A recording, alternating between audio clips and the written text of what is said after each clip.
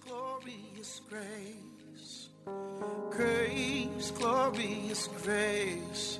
At the cross, you called it finished. You're about to listen to Grace Pills by Reverend Josh Lai, lead pastor at Charis Center International. Reverend Josh Lai is a preacher of the gospel of the grace of our Lord Jesus Christ. Be blessed as you listen.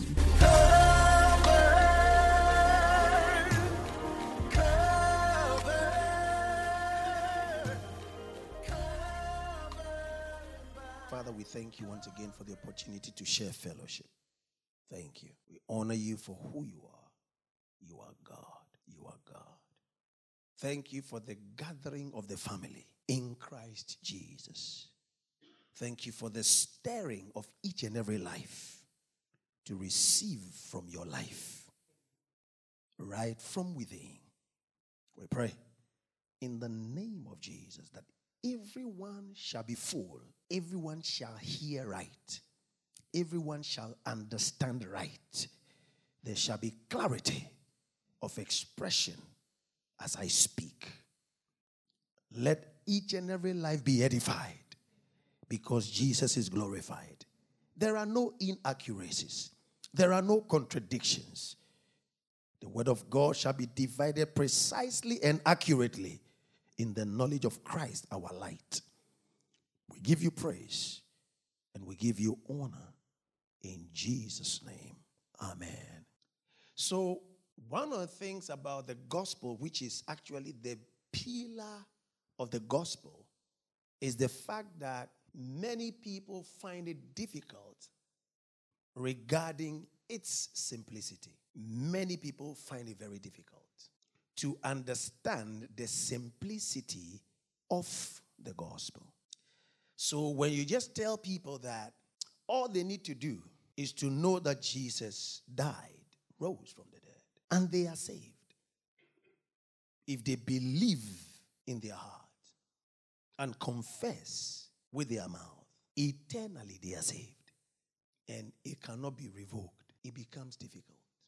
As simple as it is, it becomes quite difficult. Why?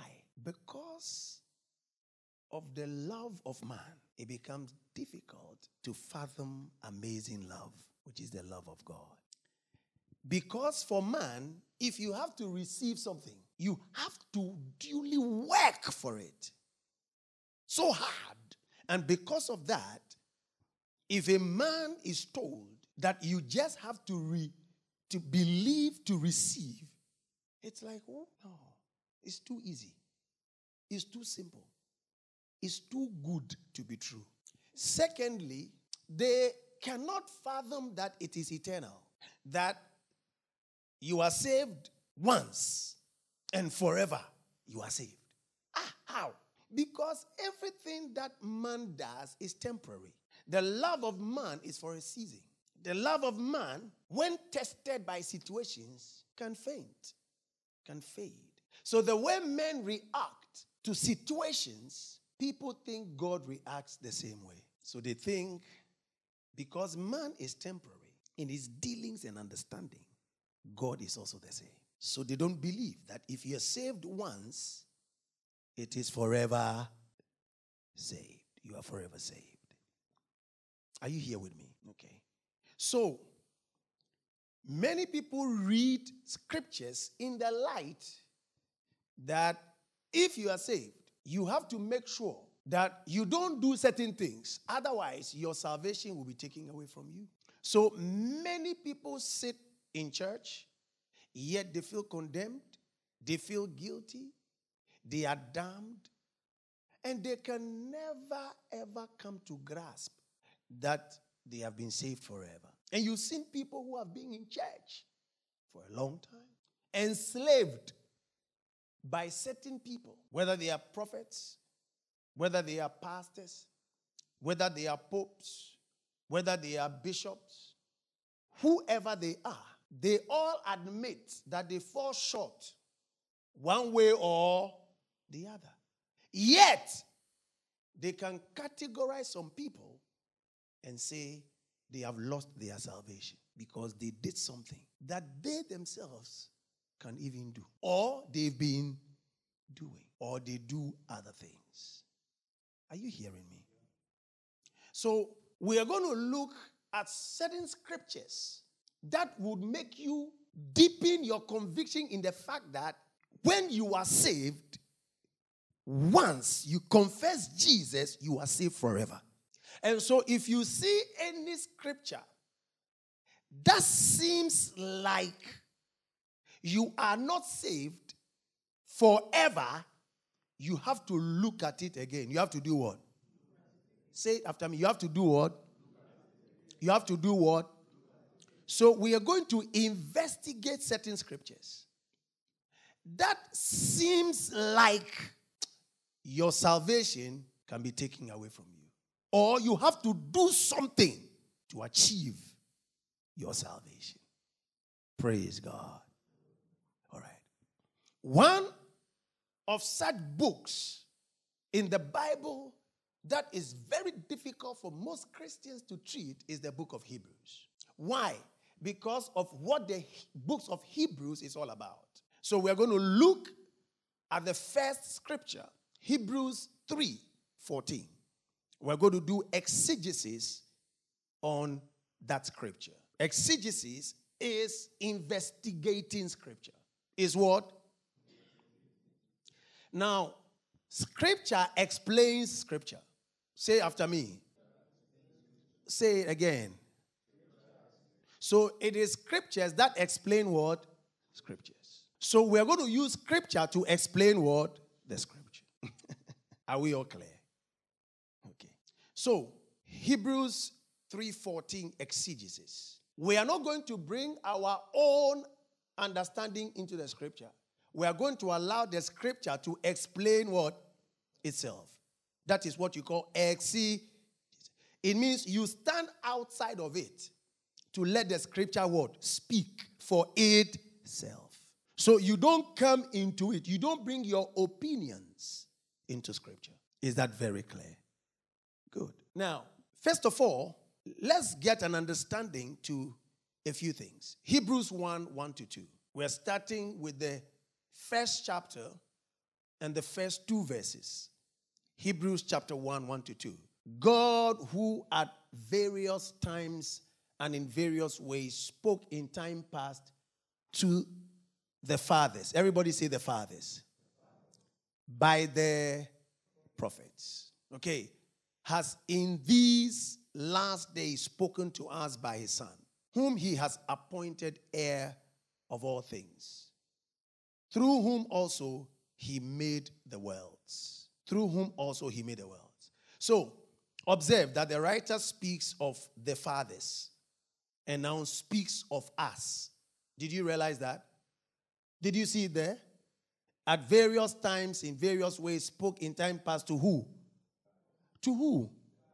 You are going to be doing this with me, so you have to be attentive. Is that very clear? Thank you. The fathers. Has in this last day spoken to us. Is it clear? So you see, the fathers were spoken to. And then he said, speaks to what? Us. Okay. So the us would definitely be referring to the descendants of the fathers. True or false? So it means that Apostle Paul was speaking to a group of people who, not Apostle Paul, the Hebrew writer. Is that very clear? Yes. The Hebrew writer was actually speaking to who? To who? Descendants of who? The fathers. Is that very clear? Okay. Because if the writer said, spoke to the fathers, and now to what? Us. Then there must be a connection between us and who? The fathers. So the people he was talking to, are you getting the point? Are descendants of who? The fathers. Is that very clear? Okay. Don't put yourself there. He was not speaking to you directly. He was speaking to the Hebrews. Is that very clear? So it's not yet time to put yourself there. We are talking about the first recipients who were listening to him whilst he was talking, or who he was addressing the letters. What? Is that clear? Does that make sense? Okay. Now, we would observe that the writer speaks of the fathers again in Hebrews 8, 9 to 10. Not according to the covenant that I made with their fathers. Hello? With their what? In the day when I took them by the hand to lead them out of the land of Egypt, because they continued not in my covenant. So watch this. Both the author and his audience, you can see, are from the same natural lineage. Is that very clear? They are Jews or Israelites. Is that settled? Is that very settled? So they are from the same biological lineage. Now, observe some key words of the author. The fathers, Hebrews 1:1. God at various times in diverse manners spoke in time past unto the fathers by the prophets. Now, he also used the word brethren. Brethren. Look at Hebrews 3:12 and then Hebrews 7:5. Hebrews 3:12, Hebrews 7:5. Take heed, brethren, lest there be in any of you an evil heart of unbelief in departing from the living God. Hello? So he's speaking to who? He's speaking to who? Brethren. Is that clear? If I'm talking to you, I say, brothers. It means we are all from the same what? Lineage or spiritual lineage. Is that very clear? Is that clear? Yes. Okay. Look at Hebrews 7:5. Verily and verily that they are the sons of Levi, who receive the office of the priesthood, have a covenant to take tithes of the people according to the law. That is of their brethren. Though they come out of the loins of Abraham. I want you to note all of these. Is that very clear? Look at another word he used, people of God. Write it down. He used another word, people of God. So we have looked at fathers. We have looked at what? Brethren. We are also looking at what? People of God. So certain terminologies that he used, and you are going to understand why he was using those terminologies. Is that very clear? Hebrews 4:9, Hebrews 11:25. There remaineth therefore a rest to the people of God. So you see people of God there? Oh, do you see it there? Okay. 11:25. Choosing rather to suffer affliction. He's talking about Moses. Huh? Moses chose to suffer affliction with who? With who? The people of God, than to enjoy the pleasures of sin for a season. All right? Okay, good. We all know that people of God represents the Israelites. Is that true? They were the chosen people of God. All right. So it is evident, therefore, that the writer is a Jew. Clear? Is that very clear? And so was his audience. Clear? Okay. Now, when you read through the entire book of Hebrews, you discover his audience were comprised of, number one, there were 3 categories of people he was speaking to. 3, believing Jews. Believing Jews. So Jews who have become what? Believers. Okay? In other words, they have entered into the rest of God. They have entered into what? Okay, so believers who are saved. They have entered into what? God's what? Rest. And we know that's salvation. True or false? Okay, good. So let's check. Hebrews 4, verse 2. And then Hebrews 10:39. For unto us was the gospel preached. Can you see us again? Okay. Was the gospel preached. As well as unto what? Them. Is it clear? So us and the fathers. Can you see the link? Okay, good. But the word preached did not profit them. So the fathers. Is that very clear? Okay. Not being mixed with faith in them that heard it. So he's saying that the gospel was preached to them, but they didn't believe. That same gospel was also preached to what? Us. But we have what? Good. Look at the 39. 10:39. Hebrews 10:39. Write them down. Follow carefully. But we are not of them who draw back unto perdition, but of them that believe to the saving of the soul. Hello? So can you see the we?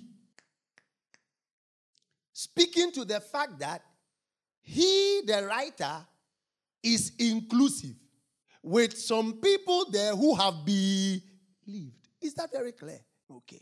So we have believing Jews there who are saved. Is that very clear? Let's go to the second category. We have unbelieving Jews who have heard and yet not believed. They have heard the gospel, but they have not what? Believed. Hebrews 3:12. Hebrews 3:12. Everybody say context. Say context. Before you can understand a scriptural text, you must understand the context in which it was being what? Written. Before you can understand whatever I'm saying, you can understand it within the context I am teaching. True or false?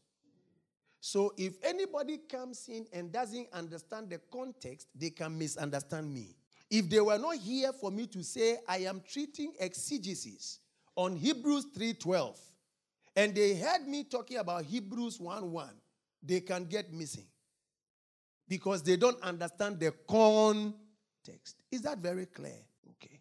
So let's look at the unbelieving Jews right there within the group the writer was talking to. Hebrews 3:12. Take heed, brethren, lest there be in any of you an evil heart of unbelief in departing from the living God. So this group are not saved. True or false? So you see, he called them brethren. But you can see the brethren there is not spiritual, that they are believers. He's calling them brethren as what? As what? As Jews. They are brothers from the same lineage. Is that very clear? Do we all understand? Okay. Hebrews 4:1. Let us therefore fear, lest a promise being left of us in entering into his rest, any of you should seem to come short of it. Hello? We said entry into his rest is salvation. So he's now telling them, we have the promise. But if you are not careful, you will miss the promise. It means they are not what? Saved. Is that very clear? Understood. Hebrews 10:27-29. We'll be looking at this text in particular, maybe next 2 weeks. Hebrews 10:27-29. But a certain fearful looking for of judgment and fiery indignation, which shall devour the adversaries. He that despised Moses' law died without mercy under 2 or 3 witnesses. Of how much sorrow punishment, suppose ye, shall be thought worthy, who has trodden underfoot the Son of God, and has counted the blood of the covenant, wherewith he was sanctified, an holy thing, and has done despite unto the Spirit of grace. So most people take this verse and they think that he was speaking to who? Believers. But can you see he was speaking to unbelievers? How do you see that? He that despised Moses' law died without mercy under 2 or 3 witnesses. Next, of how much sorrow punishment, suppose he, shall he be thought worthy? Who has what? Trodden under what? And has what? Wherewith he was. This place wherewith he was sanctified, most of people read it and think that the people have already been. No. Everybody, including unbelievers, have already been made provision for. Their sins have been forgiven.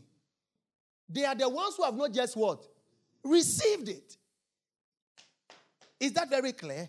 So, the first 2 statements should make you understand what he's talking about. I'll go into it.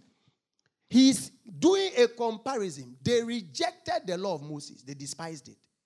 They didn't take heed to it. In the same way, these people have not taken heed to the Son of God and counted his blood as nothing. So they cannot be saved. Praise God. So he's speaking to who? Unbeliever. That's why he said, has done despite unto the spirit of what? Grace. In other words, these people are still walking in the law. They have not heeded to God's grace, which comes through who? Jesus Christ. Is that very clear? Is that very clear? So he's talking to unbelieving what? Jews. Okay. Let's go to the third group. So we have looked at the first group. The first groups are what? Believing Jews. The second group. Okay, now let's look at the third group. Unconvinced Jews. Unconvinced Jews. Hardened who do not believe. They are what? Hardened who do not believe. Hebrews 2:3. Hebrews 3:16-19. And then Hebrews 10:29 again. Can we go? Hebrews 2:3. How shall we escape if we neglect so great a salvation, which at the first began to be spoken by the Lord and was confirmed to us by those who heard him? You see that first, when you read this scripture, you thought he was talking to believers because you saw what? Us. Are you getting it? But now you know he was talking to his brethren. Is that very clear? Okay. Let's go to the next. Hebrews 3:16-19. For who having heard rebelled? Indeed, was it not all who came out of Egypt led by Moses? Now with whom was he angry 40 years? Was it not with those who sinned, whose corpses fell in the wilderness? And to whom did he swear that they would not enter into his rest? But to those who did not obey. So we see that they could not enter in because of what? So they didn't enter because of unbelief. So the sin they sinned was the sin of what? Unbelief. Is that very clear? So why didn't they enter the promised land? They did not believe. Is that very clear? They did not what? Believe. Okay. So you can see he's talking to a group who did not also what? Believe. Thank you. Hebrews 10:29. Of how much sorrow punishment, suppose ye, shall be thought worthy, who hath trodden upon underfoot the Son of God, and has counted the blood of the covenant, which he was sanctified, an unholy thing. So, if he was talking about people who are believers, and they believe that they have been sanctified, how do they regard the sanctification as unholy thing? So he's talking about sanctification as the work done by Christ, but these people don't believe it. And these are some of the things that you must understand. When you go to preach, you don't go to preach against people's sins. You go to tell them that their sins have already been forgiven and that they should receive what has already been given. Praise God. So Christ has forgiven them. Christ has sanctified them. But they must receive the sanctification by receiving forgiveness of sins. Is that very clear? Okay, good. So, what was his objective then? What was his objective? Number one, convince some of the faith because they were believers. Number two, assure others of their faith. So those who have heard but have not truly believed, to assure them of their faith. And then three, warn others of their rebellion. Warn others of their rebellion. So number one, to convince some of their faith. So those who have believed, they have heard but don't believe. Assure others of their faith. Those who have believed. Warn others of their what? Rebellion. Is that very clear? Okay. So now we have seen the context in which Apostle Paul was writing. Are we clear? We know that he himself is a Jew and he was writing to three categories of Jews. Those who have heard but have not believed, those who have not believed at all, they don't believe, and then those who have believed. Is that clear? All right. So now let's go to Hebrews 3:14. Hebrews 3:14. So we're going to see what the issue is. What are we dealing with? What is the real issue? So let's look at the text carefully. Everybody go. For we have become partakers of Christ if we hold this beginning of our confidence steadfast to the end. So what is this text suggesting? If you read it facially, what is it saying? That you keep your salvation. Yes. Not working out. Working for. Not working out. Working for. True or false? For we have become partakers of Christ if we what? So who is the one to hold? The what? Beginning of our what? Confidence. Steadfast to the end. So I am the one who must hold to my what? Salvation. Otherwise I will do what? I will lose it. So this is what it says. Write it down. That's what it looks like. When a man holds fast the beginning of his confidence steadfast to the end, then he would be a partaker with Christ. When a man holds fast the beginning of his confidence steadfast unto the end, then he would be made a partaker with Christ. Now, you and I know that we don't have any part in our salvation. We did not do anything. God worked it out for us. Praise God. Who worked it out for us? God. And that's why we are looking into the scripture, so that we don't get confused when we read it. And then it begins to affect our faith. Are you getting the point? Very important. Very important. Good. So we are going to start from Hebrews 3 verse 1. You know it already. That when you want to do good exegesis, you want to understand a text, you must first go to what? The pre-text. So we are going to as far as Hebrews 3 verse what? 1. And then we'll come to the what? Post-text. To understand what he's saying, then we can now come to what? The text itself. Is that very clear? Beautiful. So Hebrews 3, 1. Therefore, holy brethren, partakers of the heavenly calling, consider the apostle and high priest of our confession, Christ Jesus. So let's look at the word holy. Did you see the word holy there? Okay. The word holy is the word hagios from the Greek. Hagios. Hagios. It means to set apart, sacred, to sanctify, to sanctify. Now, the word sanctified was used 4 times in the entire book of Hebrews. 3 out of times was used for believers. 3 out of time was used for what? Believers. So Hebrews 2 verse 11. For both he who sanctifies and those who are being sanctified are all one of one. For which reason he is not ashamed to call them what? Brethren. All right? Hebrews 10:10. For that will we have been, by that will we have been what? Sanctified. Through the offering of what? The body of Jesus Christ once for all. Hebrews 10:14. For by one offering he has what? Perfected forever those who are being sanctified. Is that very clear? Now, the word brethren is the word adelphos. Adelphos. Because you see in the text, holy brethren, right? Did you see it in Hebrews 3:1?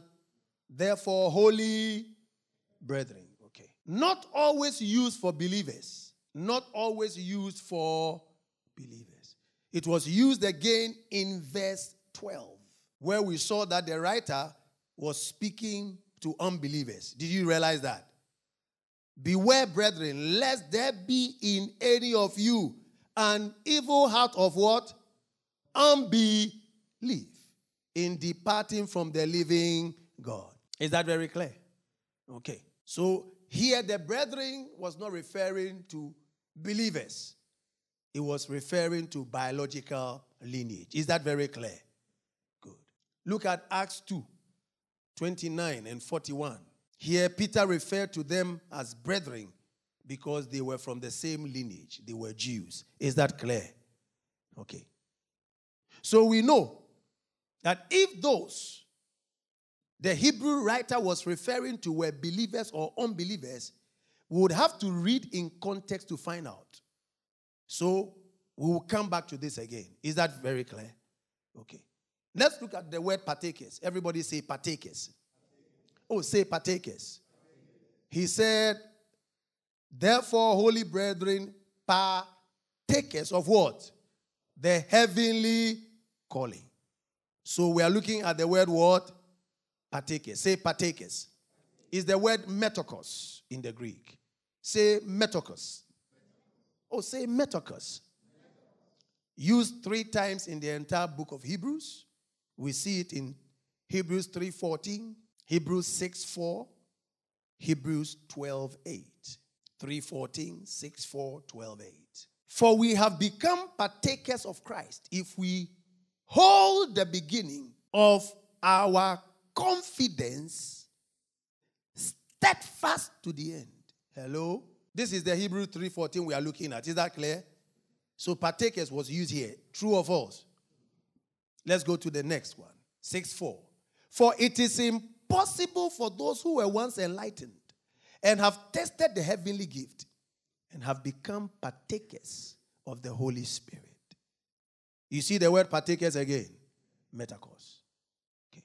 But if you are without chastening, Hebrews 12:8, of which all have become partakers, then you are what? Illegitimate and not what? Sons. Okay, good. Now, the word partakers is normally used in respect of the high priesthood of Jesus and what he has accomplished by his death. Is that very clear? Burial and resurrection. Okay. Now, anytime they are using partakers, what it means is that Christ has finished something. And what he has finished has been accrued to you. Amen. And therefore, you become a partaker. It is like somebody working and dying to leave an inheritance. You become a partaker of the work that they have done and its effect. Although you didn't what? Work. Is that very clear? So you didn't work. But because you are an heir to whatever has been done, you become a partaker of the reward of what they did. Is that very clear? It is accrued to you. Is that clear? Okay, good.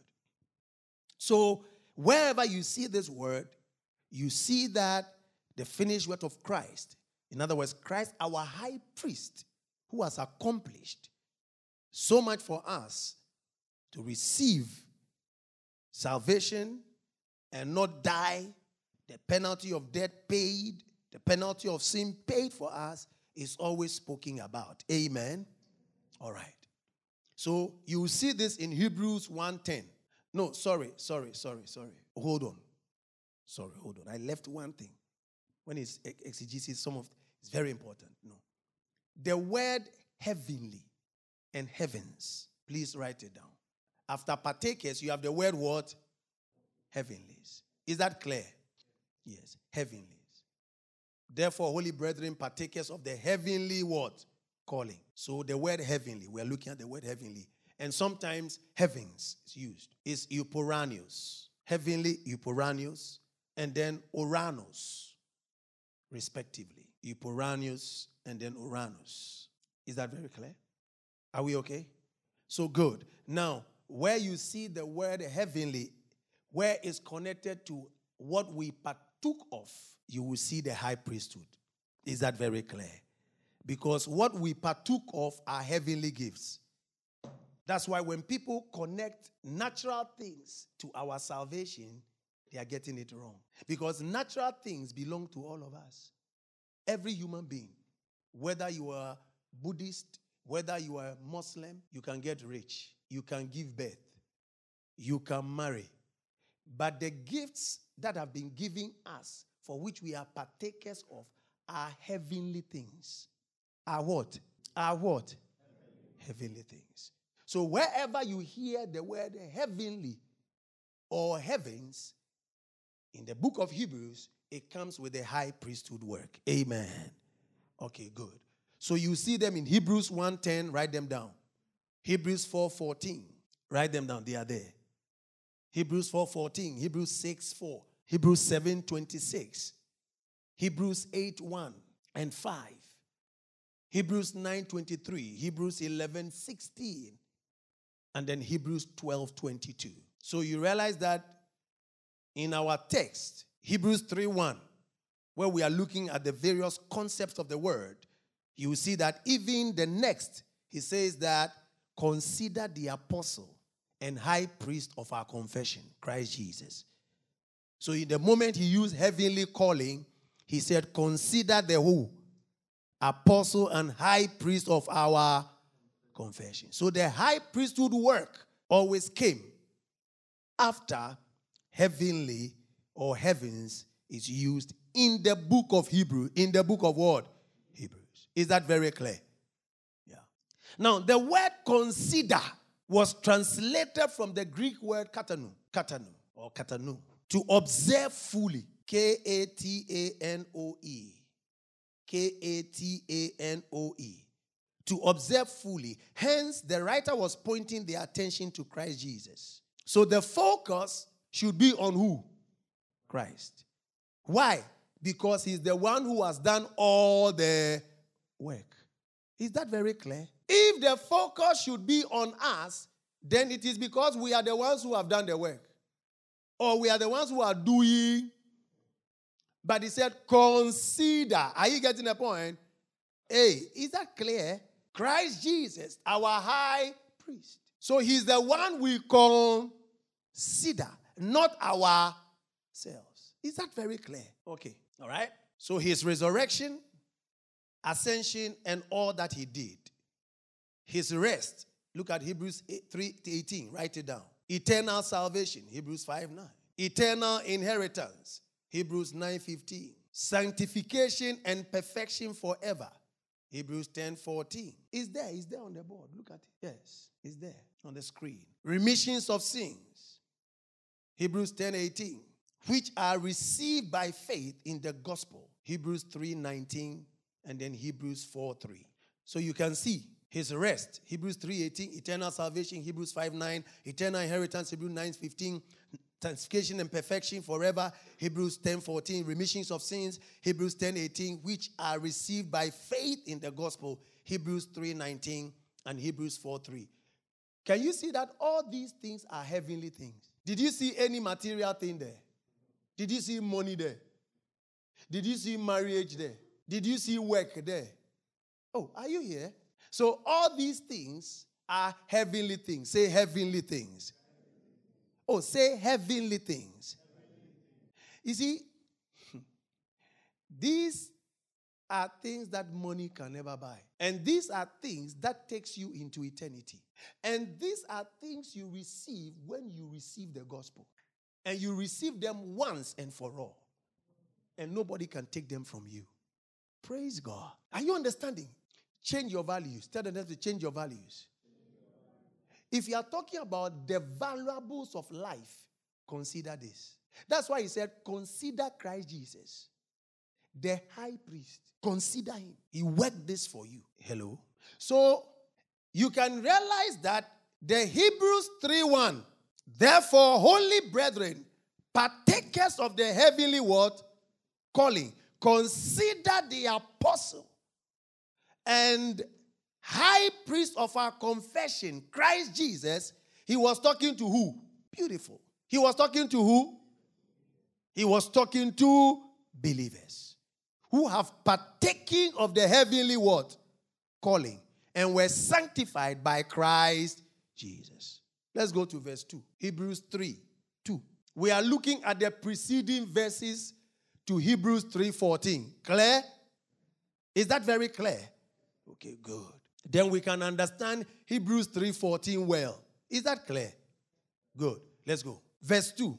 Who was faithful to him who appointed him as Moses also was faithful in all his house. So he now refers to Moses, his faithfulness, comparing that to Christ's faithfulness. Is that clear? Okay, good. Verse 3 and 4. For this one who has been counted worthy, I want you to note clearly. Can you see that the faithfulness he's talking about, he never talked about your faithfulness. The one who gave the law, he spoke about the faithfulness of the one who gave the law, who is who. And also spoke about the one who gave grace. His what? Faithfulness. Your faithfulness didn't come in there. Are we building? Get it clearly. Okay. Let's go. So verse 3 and 4. Go. For this one has been counted worthy of what? More glory than who? Moses. Inasmuch as he who built the house has more honor than the house. Is that very clear? Good. For what? Every house is built by someone, but he who built all things, you did some, and he did some. But who built all things? Ooh. Are you getting it? Okay. So you didn't build anything. He built everything. All right. Let's go to 7, 8, 9, 10, 11. Therefore, as the Holy Spirit says, today, if you will hear his voice. The word today there is not today here. He's talking about this dispensation. Is that very clear? Is that very clear? Do not harden your hearts as in what? The rebellion. In the day of what? Trial in the... So he refers them to the Old Testament. Their fathers. Can you start? He started with what? The fathers. And then the descendants. So you can see that everything that is being written is spoken in reference to the fathers and their descendants. Is that clear? That's why you can see the covenant of the old and the covenant of what? The new. God spoke to our fathers in various times and various ways, the Old Testament. Now spoken to us. The now is not like right now. This dispensation has spoken through his Son. Is that very clear? Is that very clear? So you can see right here, he's pointing them back. That therefore, as the Holy Spirit says, today, if you will hear his voice, do not harden your hearts, as in the rebellion. In the day of trial, in the what? Like in the days of our what? Fathers. Clear. Okay, let's look at the verse 9. So you know that I'm telling you the truth. Go. So he brings it in. Where your fathers tested me, tried me, and what? Saw my works 40 days. We've treated this, you know that. They saw all the miracles, yet they did not what? Believe. That's what he meant by saw my works 40 years. They saw all the miracles. They never believed. Therefore, I was what? Angry with that what? Generation. In other words, judgment. Sin and its what? Consequence. Good. They always go astray where? You see the problem? So the problem is what? Where do we believe? So the problem has not changed though. The problem is still a heart problem. Believe. Come on, let's go. Go. They always go astray in their heart, and they have not known what? They have not known my ways. So like what we are treating on Sundays, you can see clearly that the law had nothing to do with God. The laws has nothing to do with God. So I swore in my wrath, they shall not enter my rest. Okay, is that very clear? Okay, now he now quotes some 95 verse 7 to 10. For he is our God, and we are his people, the people of his pasture, and the sheep of his hand. Today, if you hear my voice. So he quoted from where? Psalm 95. Do you get it? Oh, is that clear? Okay. As in the day of trial, in the wilderness, when your fathers tested me, they tried me, they saw my works. For 40 years, I was grieved with that generation and said, it is a people who go astray in their hearts, and they do not know my ways. I told you that you would never see anything quoted in the New Testament that was not in the Old. Because when they were speaking, they didn't have the Bible. So the Old Testament was their Bible. Is that very clear? Yes. So the gospel is in the Old Testament. It is only explained in the word new. That's it. It's a continuation. Is that very clear? Okay, good. So you can see historically he was referring to the children of Israel, the fathers and your fathers. Are you getting the point? Hebrews 8:9. In Kadesh Barnea. We all know Kadesh Barnea. I've spoken about it. Numbers 14. It was the place where they were brought the gospel and they rejected the gospel. God told them that he has given them the promised land. They should go and possess it. It was a typification of salvation, entering into God's rest. Are you getting it? Yes. And they decided they don't believe it. As a matter of fact, they themselves asked that they want to send spies. It's not God who has them. They themselves said, we don't trust what you are saying. Moses, give us spies from all the tribes. Let's go and try the place and see if we can take it. When God said, go and do what? Take it. When they went, then they came back with a bad report. Said the people there, all of them are giants. And the people, he said the land eats people. That statement, I never forget it. Have you seen land that eats people before? He didn't even say he eats people. The land eats its own people. You know, it's like telling you, we are not going to venture this. Yeah. We're not going to venture this. And it's so difficult when you're leading people and they can't trust God together with you. It's one of the most frustrating things of every leader. Yeah. All right. Let's go ahead. So look at Hebrews 4:7. He repeated it there too. Again, he limited a certain day, saying in David, today, after so long a time, as it is said, today, if you will hear his voice, harden not your heart. Is that very clear? Okay, you note Hebrews 4:1-2, what he's referring to. Let's a promise, say a promise, being left as of entering into his rest. Any of you should seem to come short of it. For unto us was the gospel preached, as well as unto them. But the word preached did not profit them, not being mixed with faith in them that heard it. So you see the event he was talking about. When the spies came to speak to them, that was the gospel. Praise God. They rejected it. Say they rejected it. Is that very clear? God told Moses specifically, tell them to go and possess the land. They themselves said, we are going to send spies. The spies came.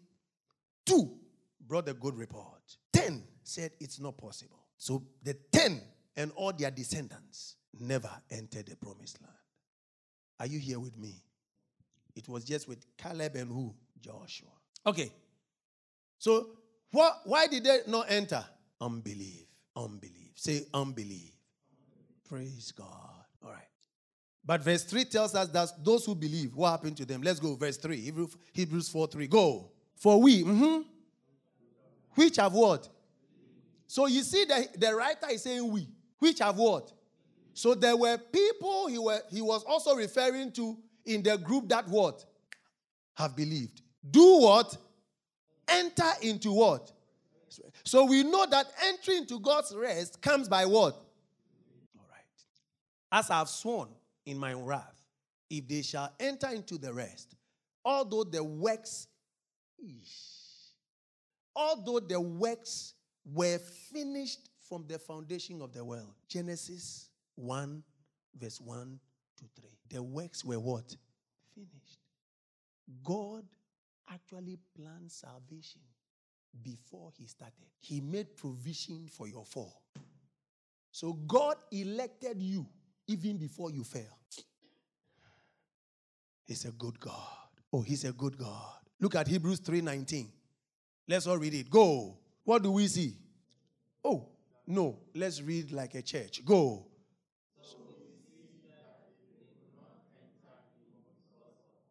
So why didn't they enter? Simple. Okay. That's why the 4:2 says that the gospel was preached to them, but they did not believe it. Right? They didn't mix it with what? Faith. When they heard it. Write this down. The rest is in this context, means salvation. Hebrews 1:14, Hebrews 2:3, Hebrews 10, Hebrews 5:9, Hebrews 6:10. It's all there. Write them down. So you can see specifically that Hebrews 3:10 to 11 was referring to those who are yet to believe, true or false. Wherefore I was grieved with that generation and said, they do always err in their heart and have not known my way. So I swore in my wrath that they shall not enter into my rest. Now let's go to verse 12. Hebrews 3:12. Take heed, brethren, lest there be in any of you an evil heart of what? Unbelief. In what? Departing from the living God. How does one depart from God? Did he talk about you not doing something? Eh? No. No. If you do not believe, you depart from who? God. So anybody that has departed from God, what sin did they commit? Unbelief.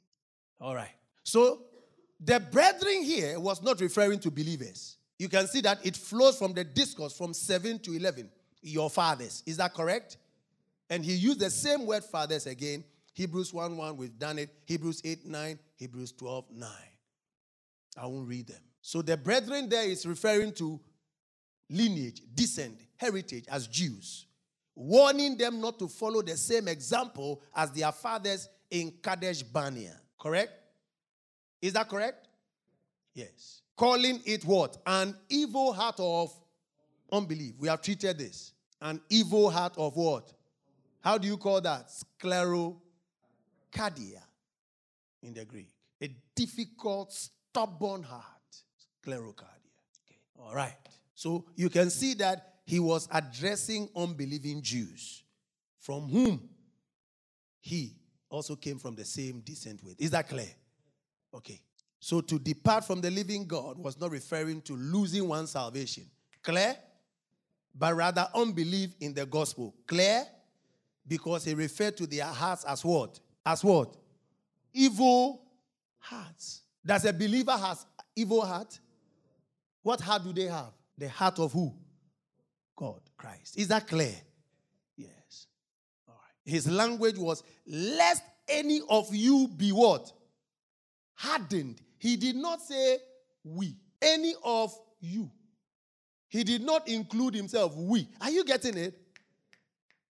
So he was talking to unbelieving Jews because he writing was a believer. Is that very clear?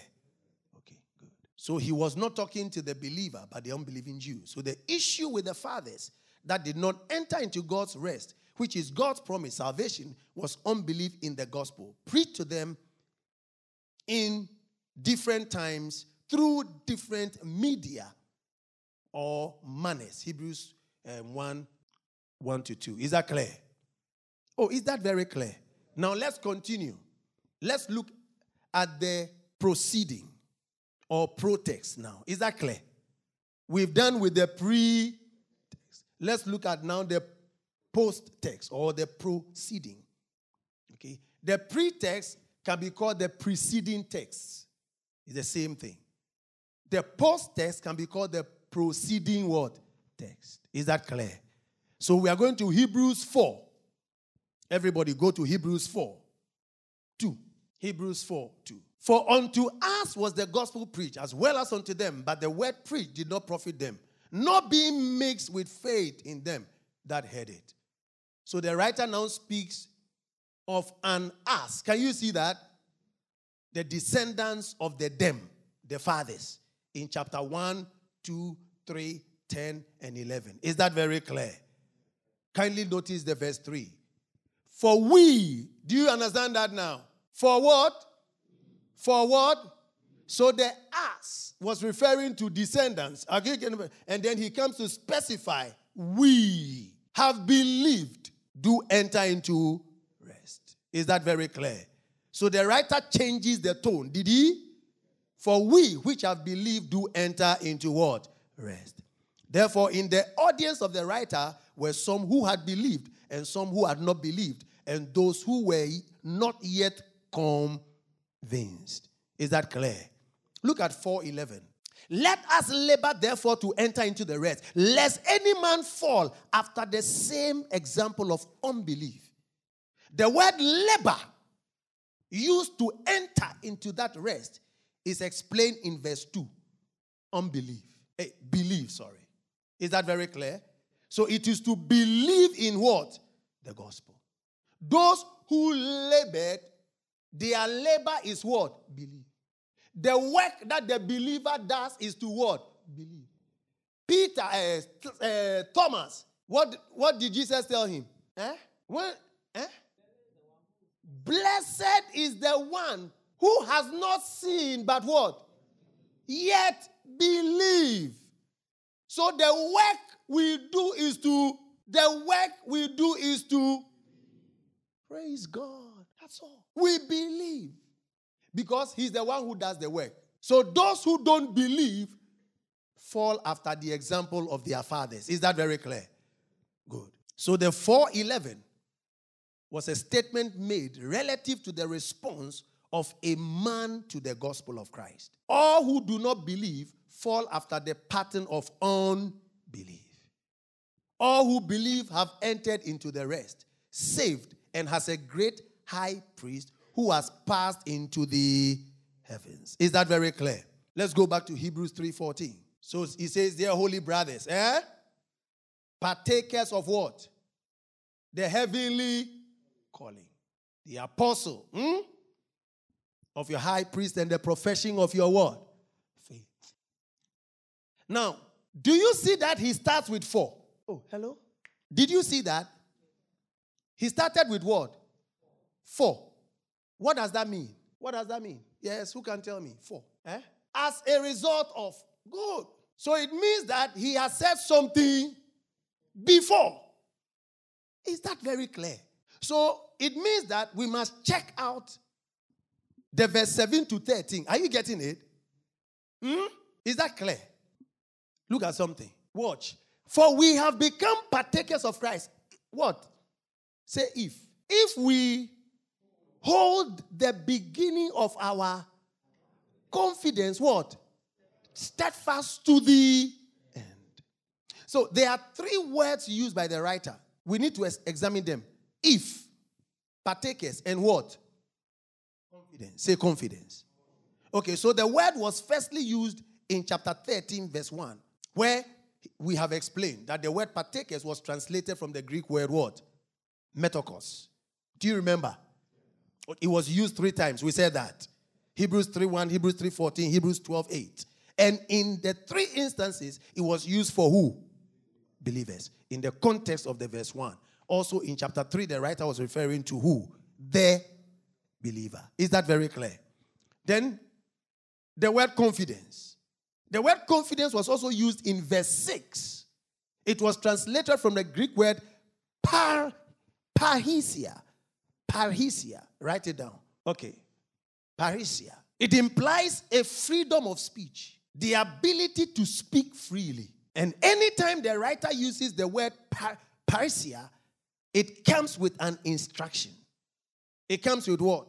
So you have Hebrews 3:6. Hold fast the confidence of the profession. Is that clear? Hebrews 4:16. Come boldly before the throne. Hebrews 10:35. Cast not away your confidence. Hello? So the word boldly is the same word used there as what?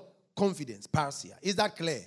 In Hebrews 10:35, when he used the same word, parrhesia, he speaks of a reward. Clear? Okay. So notice the writer used the same word confidence in Hebrews 4, where, like I said, he translated it as boldly or boldness.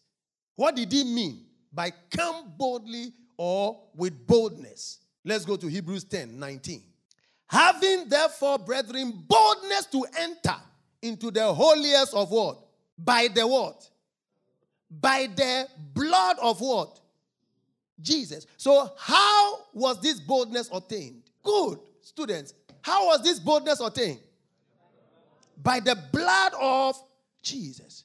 Hence, we are not to have boldness or confidence to believe.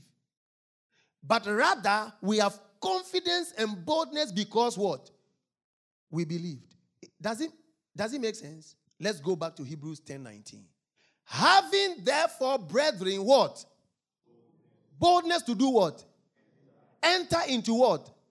The holiest. How do we enter? By the blood of what? Good.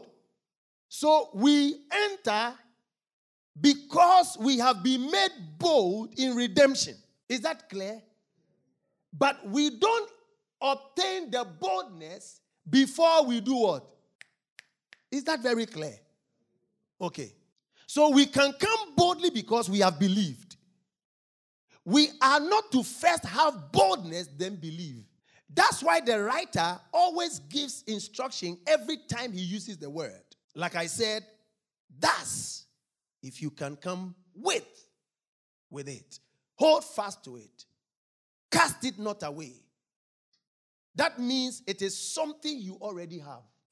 Does it make sense? If it is not something you have, you need to first acquire it and then you can come. But because you have it, he says, now do what? Is that very clear? Okay, so look at how Hebrews 3:14 was written in the Amplified Version. For we have become fellows with Christ. Did you get that? Partakers. He used what? Fellows with Christ. And share in all he has for us. If only we hold our first newborn confidence and original assured expectation, in virtue of which we are believers, firm and unshaken to the end. Clear. Is that clear?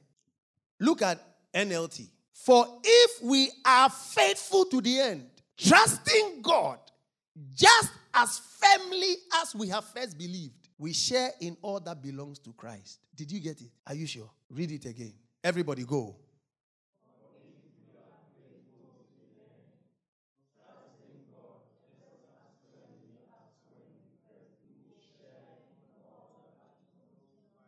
So is he saying that we are to do the work?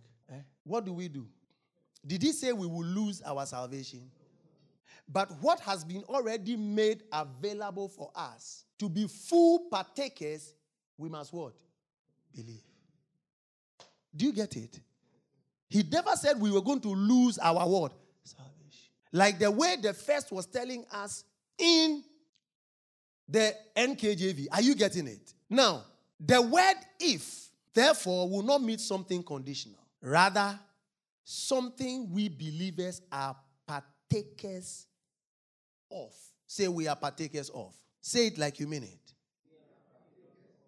Did you realize that he said that we are fellow sharers? We are fellows with Christ. So you and I are fellows. So we are already in it. So it's not something that can be taken from us. So the word if there, if you put the word since there, it changes the whole narrative, right? So that you can better understand the text. Everything we have looked at speaks clearly to the fact that the salvation we have been given is not takeable. We didn't do any work. Christ did all the work. Christ was the one who is our high priest. We saw that Moses was the lawgiver, and so he did the work. True or false?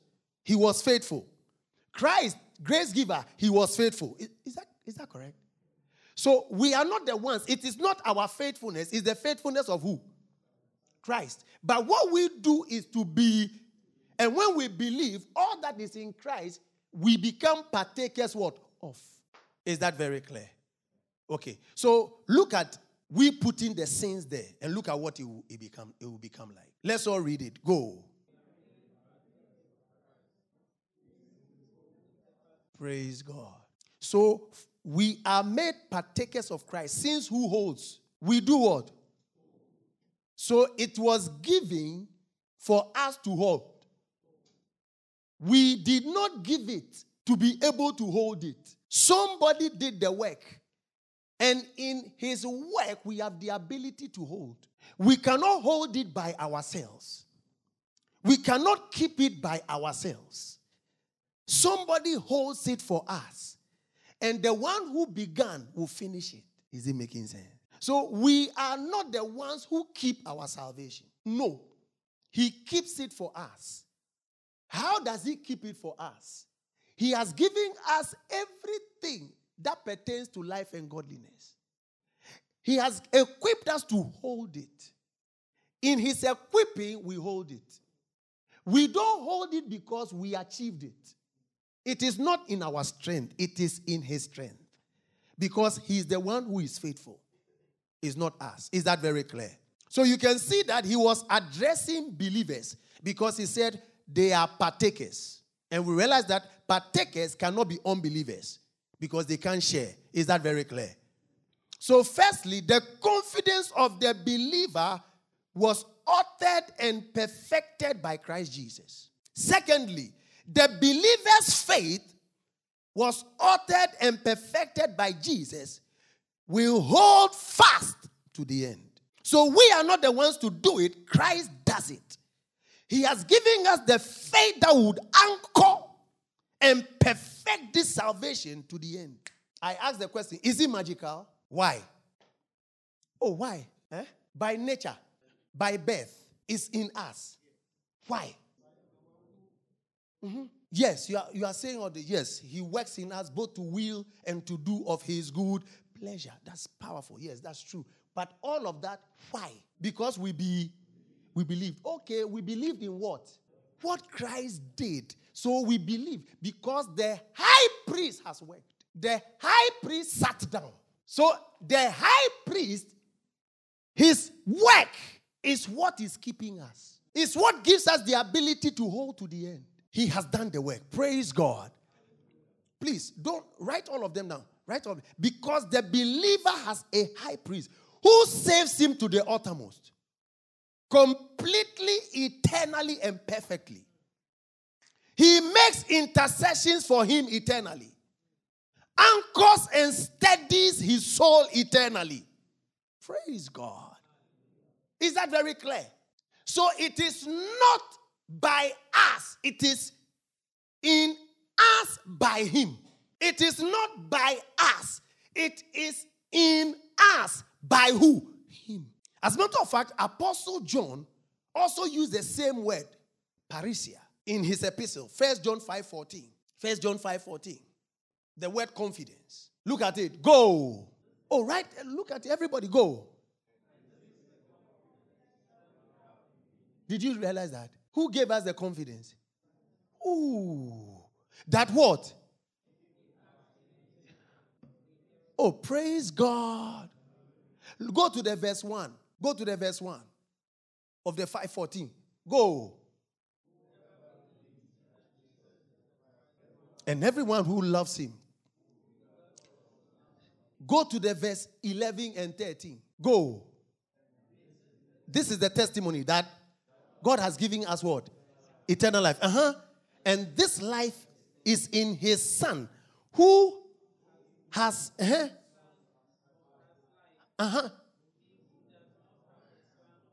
does not have what? Life. These things I have written to you who believe in the name of the Son of God, that you may know that you have eternal life, and that you may continue to believe in the name of the Son of God. Then 14, go. And now. So where is your confidence? Why? We have his life. Our confidence is not in ourselves. So we are not the one who is holding our salvation and holding fast to the hand. No. He has wired in us the confidence, and he holds us to hold on. Praise God. To the end. And that's why when you are saved, you are what? Saved forever. You are either saved or you are not what? Saved. Simple. Either saved or you are not saved. So when he says now, you understand it.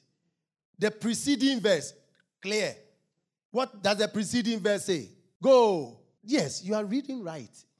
These things I have what? Written to you. Who? That you may know that you have eternal life, and that you may continue to believe in the name of the Son. And then he says what? Now. This is the... So what is our confidence? Our belief in him. Praise God. Now. So I tell you something, and after telling you, I say, now you can take it. It is what I told you that gives you now what it takes to have it. Is that very clear? So the scripture, Hebrews 3:14, is not saying that you lose your salvation. If you don't hold, you are not the one to hold. He is the one who is faithful.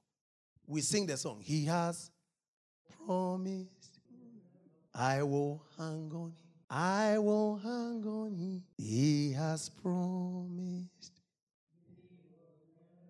Come on now. Say, my faithfulness.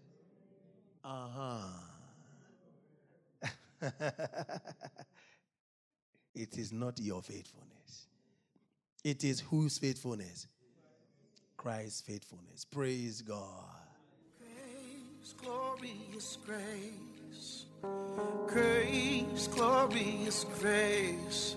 At the cross, you called it finished.